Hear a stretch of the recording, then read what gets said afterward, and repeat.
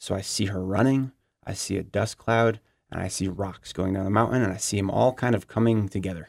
The rocks start kind of flying over her head, and had absolutely no idea where Cassie was. It got really loud and then really quiet.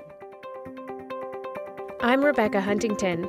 You're listening to The Fine Line, real stories of adventure, risk, and rescue in the backcountry of Jackson Hole, Wyoming.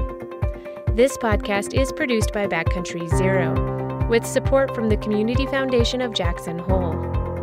Backcountry Zero is a project of the Teton County Search and Rescue Foundation. You can support this project and the Teton County Search and Rescue volunteers by making a donation today. Visit www.tetoncountysar.org/donate. If you like listening to The Fine Line, share us with a friend. In August of 2017, Will Grenier, his younger sister Cassie, and a friend Erin Gibbs were all headed up the Middle Teton. They were all experienced hikers. At the time, 24-year-old Cassie worked as a recreational therapist. Her job involved taking children from troubled backgrounds into the great outdoors. Going up the Middle Teton was supposed to be a day off, but as they scrambled up a talus slope, a boulder slide buried Cassie up to her chest, causing life-threatening injuries. My name is Will Grenier. I've been living in Jackson for about 2 years now, working at the Western Center for Historic Preservation in Grand Teton National Park. Hi, I'm Cassie Grenier. I'm Will's younger sister. So I really wanted to see the eclipse in totality. My friends from Colorado were going to Jackson to see it. So I was kind of like, oh, well, my brother lives there. I have my friend Grant, who I also do a lot of backpacking with in Jackson. His brother was in town.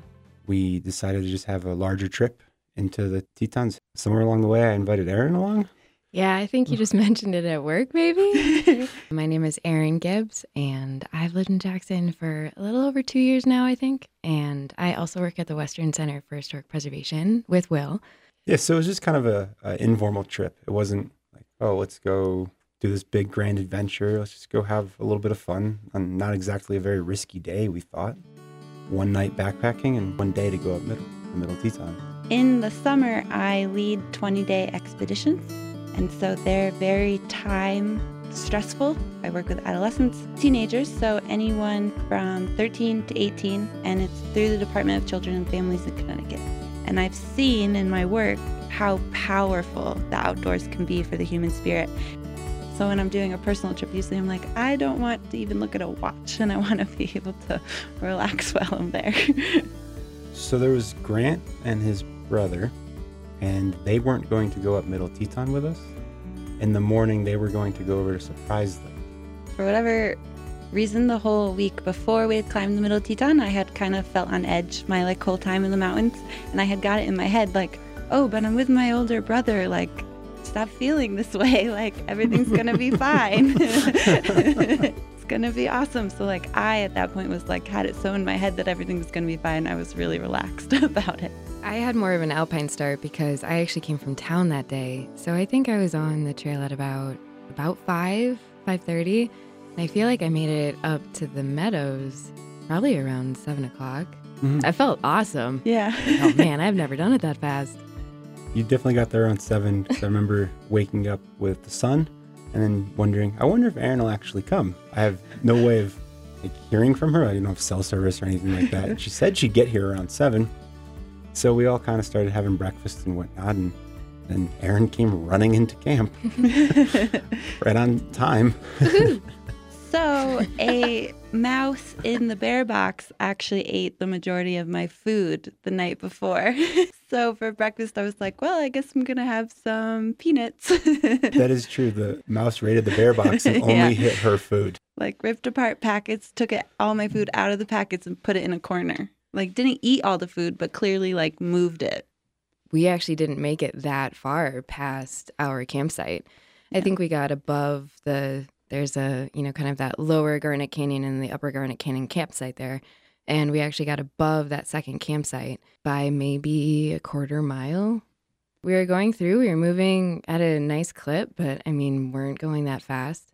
We saw a snowfield that a lot of people had been walking up, but I think we're all feeling really good. And, we saw that there could be another route around the snowfield. all of us felt comfortable doing it. And I think we'd all been in that, same sort of landscape before. This wasn't anything new for us. So Yeah. we thought, it'll be fun to go climb on those rocks right there. And we'll meet up at the trail in really just a matter of a half hour, maybe.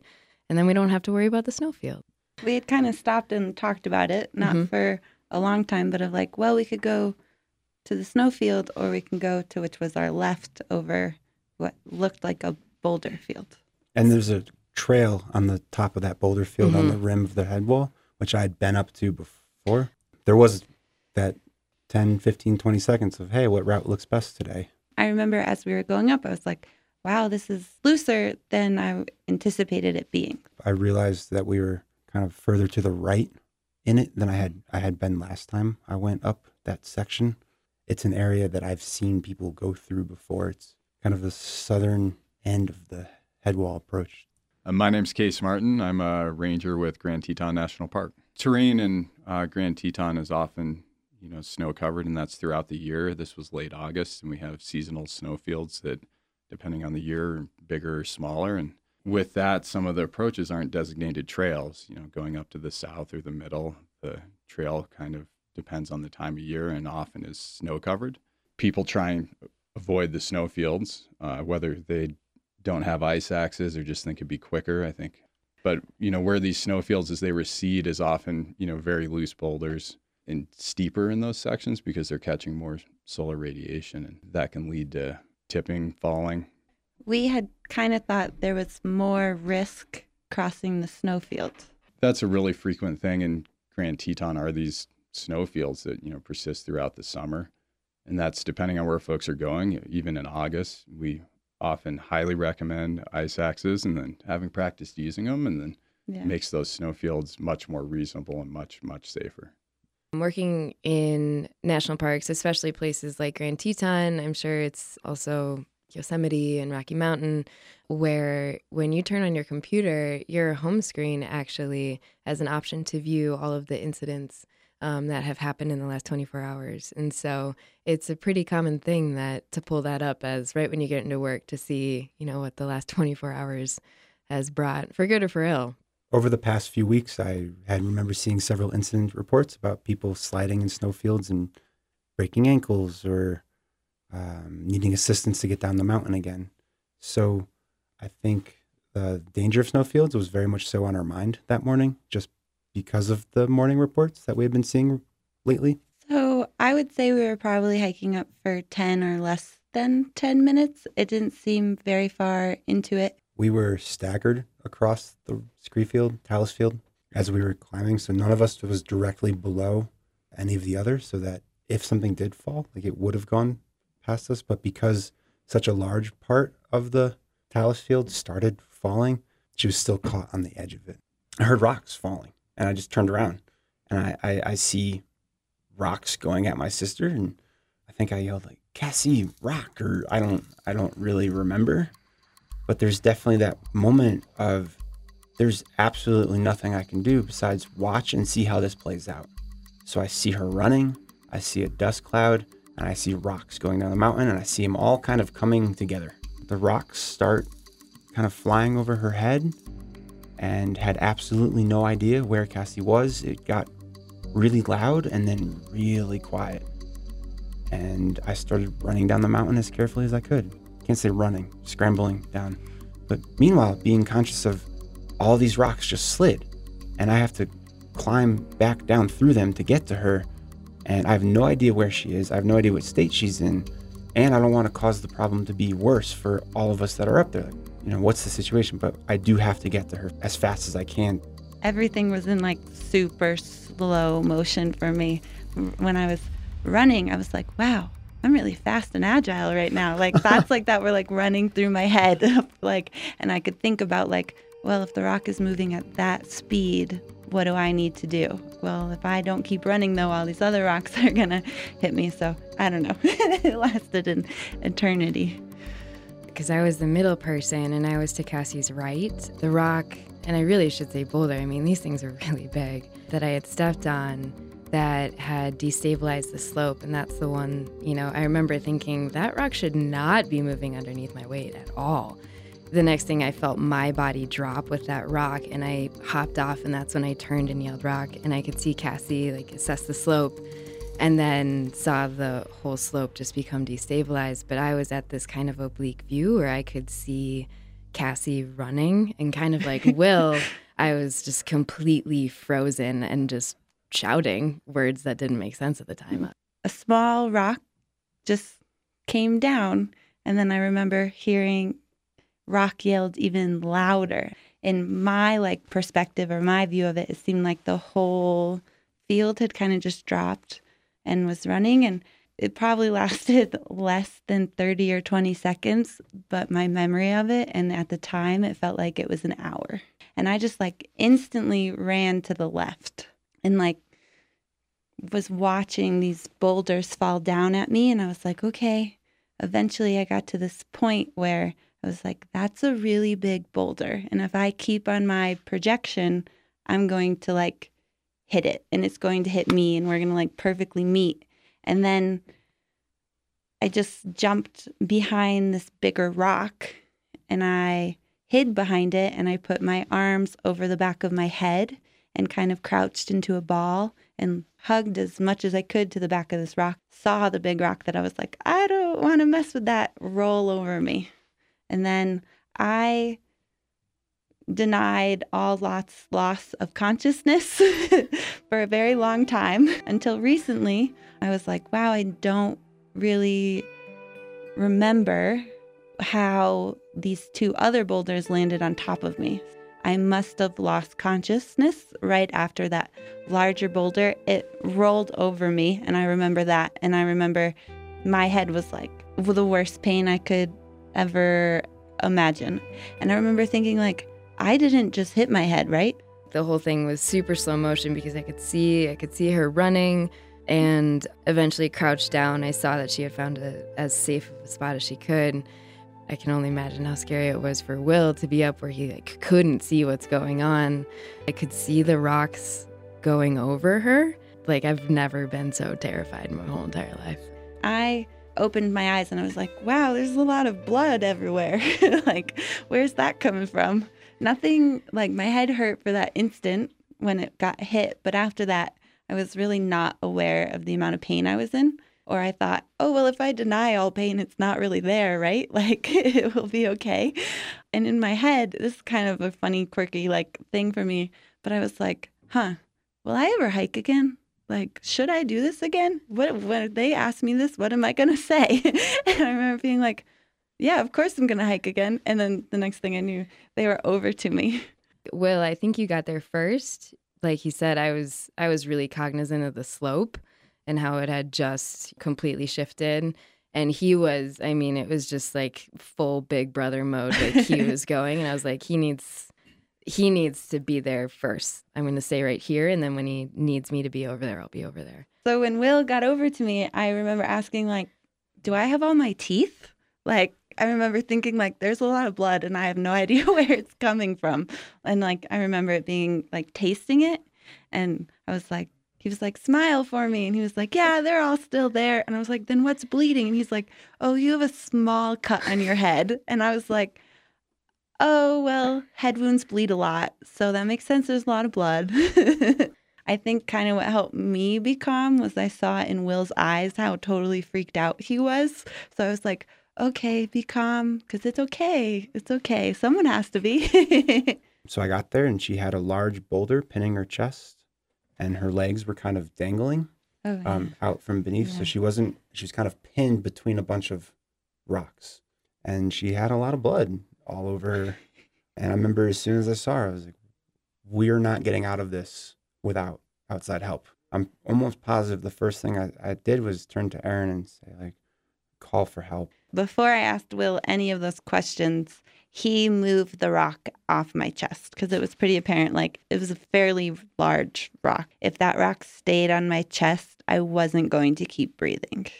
And you kind of had blood in your mouth? Yeah. And I just remember saying, like, can you breathe, or is that rock crushing you? And you kind of mumbled something. It was very clear that it was. And I remember thinking, this rock is moving. I remember quickly assessing it, being like, can I move this rock a couple inches without it causing more trouble, and I was able to. Anyway, so that was the very first thing. I think she said my jaw might be broken. I don't know. It's like all sideways. It was clearly broken, and her teeth were all pushed in and mangled, and I didn't want to like say more.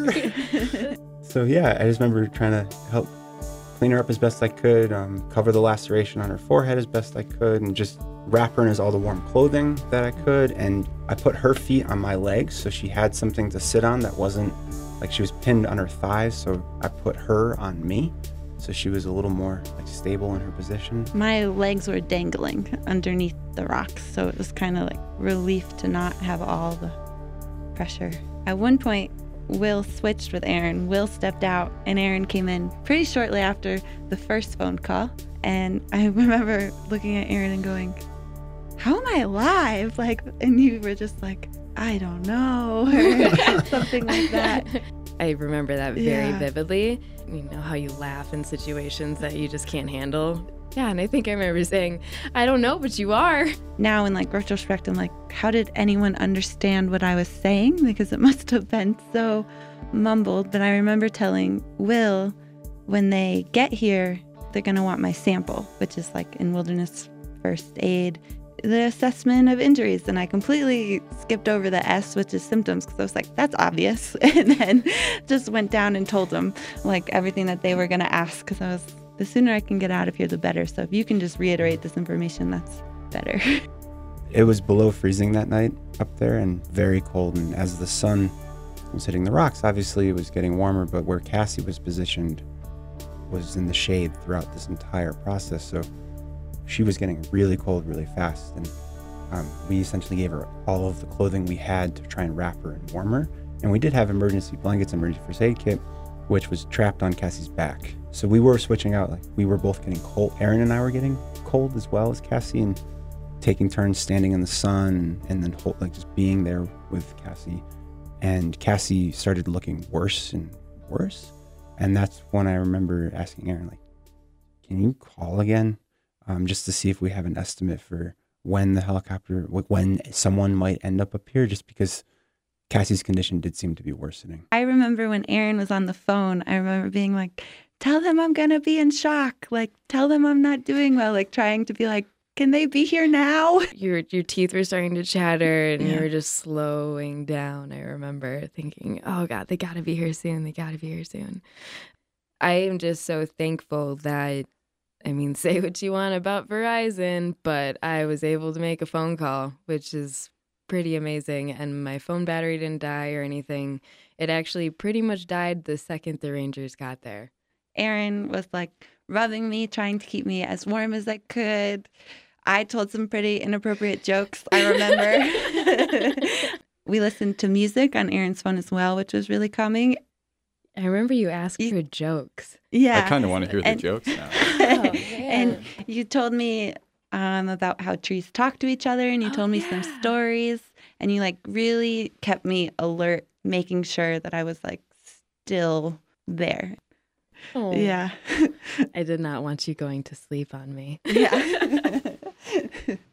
Especially throughout the Tetons, there's a fair amount of loose rock and a lot of scree fields, and a lot of them are really big boulders, and they're just teetered. You know, all these different shapes combined together can lead to quite a bit of instability, even though they seem like they should be stable because they're such large rocks. You know, call came in, it didn't sound great. Rockfall, we've had pretty major SARS up there in the past, just due to the instability of that part of the Tetons. You know, all those rocks came from somewhere and it's higher, and gravity's bringing them all down lower. As melt freeze happens, the water will sneak into little cracks and little spaces in between rocks, and you know, as water freezes, it expands, and as that happens, it continues to slowly, you know, break off chunks of the mountain. So we all showed up at the rescue cache, and it was Jim Spring was already there, and he was the incident commander. And I got there along with Ken Kreis and Drew Hardesty. We expedited everything that we were doing, and actually it seemed like a long time to you guys, but it's one of the faster responses from call to helicopter landing on scene that we've had in the Tetons, and we felt very fortunate that we were able to fly that day. I think a lot of folks forget that The helicopters can't always fly, and it can seem really calm in the valley, but in the mountains, the winds can prevent us, and visibility can prevent us from flying. So we were very fortunate we could fly that day. We have a really, really good pilot who we've been working with for years, and he's landed up in that area a few times. So it worked out really well because he's like, I can put you guys right there, and it was fairly close because we weren't sure, due to slope angle, where we were going to be able to land. I remember seeing Will kind of standing and waving, and then I quit looking and just started preparing for, landing, getting out, and being efficient. And I remember right at this moment when things were starting to look worse. I don't know how long she can sit here and wait, and we haven't heard from you. Like, obviously, how do you communicate with us? And he's like, oh, what's going on? That's about when we heard the helicopter coming up through the canyon, and that noise of the rotor as it ascended up into the canyon was maybe the best noise I've ever heard in my life, to be completely honest. And you guys kind of flew past us at first, the first pass, and so it was, oh my God, they're finally here, and they're going away. So is that twofold, best thing ever and worst feeling ever, simultaneously. And I hope they saw us, but then you really quickly turned around and kind of hovered for a couple seconds, and we were like, okay, they know where we are now, and started to land. We were picturing like a really big, 500 or 600 pound rock that we were going to have to deal with. And it was still a very large rock. I mean, I know Will moved it initially. I think he probably, big, strong guy, and then some adrenaline helped with that. We were able to then, with more of us there, roll the rock off to where it wouldn't hit her as we were moving it, because we were concerned it was big enough that we caused more injury with moving it. So I remember when Case first introduced himself, I was like, everything's going to be okay.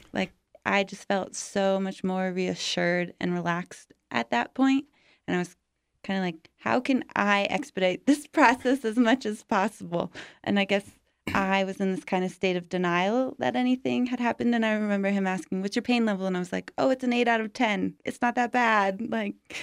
And I remember him palpating my spine, and I denied all pain completely. And then he touched my jaw, and he was like, oh, it might be dislocated. And I remember another search and rescuer took the piece of clothing off of my head, and I remember him just saying, oh, I'll put that back on. I don't think I had any response, but I was like, it's just a small cut. We'll say it's just a small cut. What's happening? But I remember just feeling so relieved that they were there. And I remember thinking to myself, oh, I don't know when I'm going to see Will and Erin next. They're probably going to continue on up the Middle Teton. I don't know why I thought that, but for the record, that did not happen. We did not go climb the Middle Teton. At the time, I remember looking at Will, and I knew that you were having a really hard time. I mean, it's your sister. I remember thinking, just don't, just focus on what is happening right now. See how useful you can be, because it was if I went to talk to Will at all, I was just gonna lose it. So it was just, I just remember them getting there, and I think one of my first things was pretty much what can I do? Give me something for my hands to do, which I'm not a medical professional. There's nothing for me to do. But I remember, an immense relief, and being okay, if they're here, it's gonna be okay. Yeah. It's not okay, but it will be okay. I definitely remember you and I just kind of standing off to the side, not talking at all, and just, I don't know, it was really kind of a weird moment to just be standing there with absolutely nothing to say, second that, just we were standing there not talking. Mm-hmm. I also remember being so unbelievably grateful, and also in my head going, wow, now everyone here is in danger because I'm in this circumstance, and they're willing to put themselves there. And I remember just being so grateful because they saved my life, and instant gratitude. And there was one thing I actually noticed when I haven't really talked about this, but when we were standing there, another group climb through the boulder field above us. And I remember just sitting there and watching it and like not wanting to, like just not knowing what to do and just watching them cross right above us. And I don't know how they were oblivious to the fact that we were there. I mean, there's 5 people, 6 of us. And anyways, this group passed above us on the boulders. And I just remember watching, like, I hope those do not move. And I remember that being a really, really scary moment. And then they passed through with no problems, just kind of joking, having a good time hiking on. And they did the route. I watched them. They did the route we wanted to do. But we have a ranger in the helicopter who's the spotter. When the litter came in on the initial load, relayed that to us that they were up above us. So Drew Hardesty was keeping an eye on them also. It's really good to have an awareness, of other people's emergencies that are happening around, or if you see the helicopter coming in and you can tell it's a rescue and there are people working of, not going above or at least checking in to make sure that you aren't creating more of a hazard for the folks who are already having a bad day in the mountain and also the rescuers. Depending on the situation and where we're at and the timing, sometimes we'll even put spotters up to keep people from walking above our rescue operations. But that's not always a thing that we're able to do. I just remember that I was like, wow, you're really tough. Because she was doing really, really well. And just judging from, the injury to her head and then the oral trauma that she had and just the overall trauma that I was assuming was associated with these rocks going over. Like she was handling it really, really well. I mean, she was really cold, and you guys did a good job of having puffy coats. It was end of August, and people often don't bring enough insulation with them, but you guys had a lot of insulation, and you wrapped as much of it around her as you could with where she was wedged. Gave her some medication that helps with nausea, because I had a pretty good idea we were going to be short hauling her out. And then also that helps with the pain medication that we give. You can only give so much pain medication though, so we can't take all the pain away because we're still concerned, like if we give too much, depending on what we're giving, it can cause people to quit breathing. I remember when you administered it, you cut my shirt and I was like, oh. I remember you saying, this is going to take some of the pain away, but not all. And I was kind of like, I don't have any pain. What are you talking about? I think you took her blood pressure. And wasn't it just crazy, either very regular or super low? Do you remember this? Very low, I think. I feel like I remember seeing you look at whoever read it or vice versa with kind of this look of alarm, and Cassie just going, that's totally regular. I typically run really low blood pressure. 2 years ago, I took my first responder course, and when we were learning to do blood pressure, people would either make it up when they took my blood pressure or do it over and over again because they thought they were doing it wrong because it was too low. And once we get her in the splint and in the litter, and the pilot comes in, and then it's all his show. You were just like, I'm really cold, and I'm like, don't worry, we're about to go to where it's warm. Yeah. Because when you're up high at 10,000 feet, it's cold, and we're on the north face, not in the sun, and in a couple minutes you drop 3,500, 4,000 feet, and you're in the sun in Lupin Meadows, and it's a warm, good place to be. I remember spinning and like going round and round. And I know at one point I asked Case, is this normal? And I don't know if he heard me or not, because obviously it was pretty loud in the helicopter. But after, he was like, we're going to be okay. We're almost there. So it kind of made me go, okay. Yeah. There were some downdrafts as we were getting short hauled out. So it just, the pilot had to have a little bit more forward speed. And so there's a little spinning, and then it calmed down as we exited the mouth of Garnet. I also remember being put so much at calm by the fact that Case was tethered in, or I don't know, however he was attached, but how he was attached to the litter. So he was there with me the whole time, I think made me feel like, okay. And I remember when we were in the litter, I remember trying to like find something to grab onto, even though I didn't need to because I was buckled and strapped in. I just remember being, I don't know, uncomfortable or anxious about like, oh my goodness, I'm hanging from a helicopter. At this point, my eyes were completely closed shut. Couldn't see anything, but I was on this table. I'm assuming it was a table. And I remember there were a lot of voices. and a lot of people making a plan. I was transferred in an ambulance to St. John's, and whoever was in the ambulance with me, I remember them knowing every single bump in the road that we were going to cross. And they were like, okay, a bump's coming up. Okay, another one, just like as a warning of it's going to be bumpy now. And I'm like, how do you know this? Like, it's amazing. Yeah, that you have such awareness that every bump from the road is going to be really painful. So I went to St. John's and I was there for a little bit. And then I was air transferred again to Eastern Idaho Medical Center. In the second helicopter, my blood pressure and heartbeat were very low. And I remember him going, "You're going to be good, Zen Buddha. Like, it will be okay."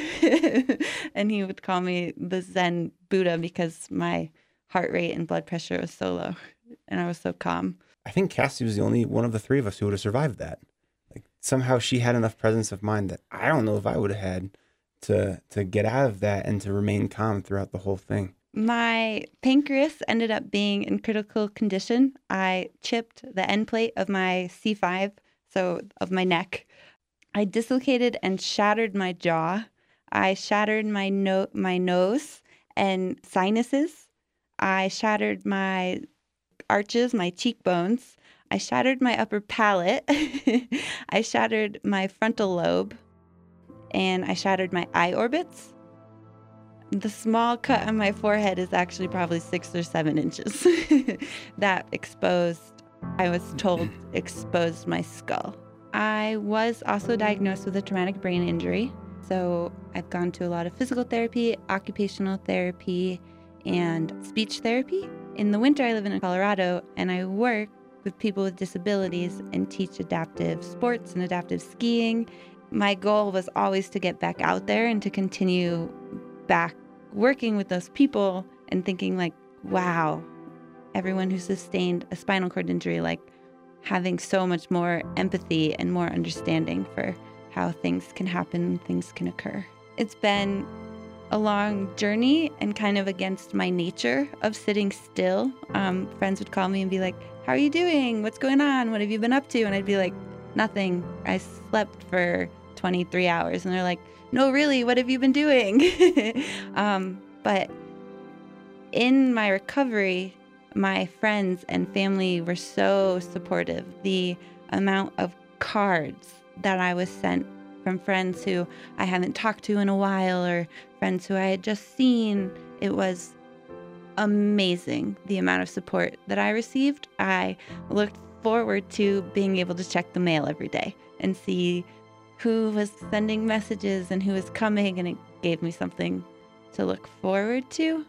I guess something I would do differently is have more than one first aid kit, since the first aid kit was trapped in my backpack and our emergency heat blanket was trapped in my backpack. What is still one of the hardest things about the whole situation is that, you know, all three of us, we love being in the mountains, and this wasn't our first time being in the mountains. You know, this wasn't a landscape we weren't used to. This wasn't an aspect we weren't used to. And it's not even that we were necessarily complacent. When we were in that boulder field, we were only in it for 5 minutes. But Yeah. so the timeline's kind of hard here. But I was up near the top, and I remember thinking, we need to move to our left. But then I felt this moment of like, I don't want to just be the one guy on this trip telling all the women to move left. Like they're both capable out here, and actually they have more experience out here than I do. So I don't want to be like, "Hey everyone, let's move left." You know, like that's what I think's safe. But the thing is, I wish I did say, I think we need to be more to the left. Well, last time I had been in that boulder field, I was more to the left. I don't know. I realized that at this one moment, just didn't speak up. I don't know how far before the whole accident happened that I thought that. Like I don't really remember. Then the accident happened. So for me, that's a really weird thing because I wasn't happy with that, like the conditions in the boulder field that as I was seeing, and I wanted us to move left, but I didn't say anything, and I wish I did.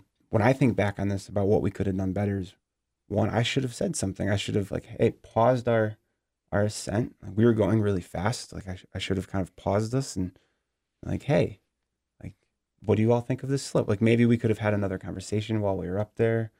I've always felt really capable in most situations that I've been in my life, where I feel like I've been able to get out of them, even other scary situations I've had in the woods or the mountains. Like, I've been able to get out of it.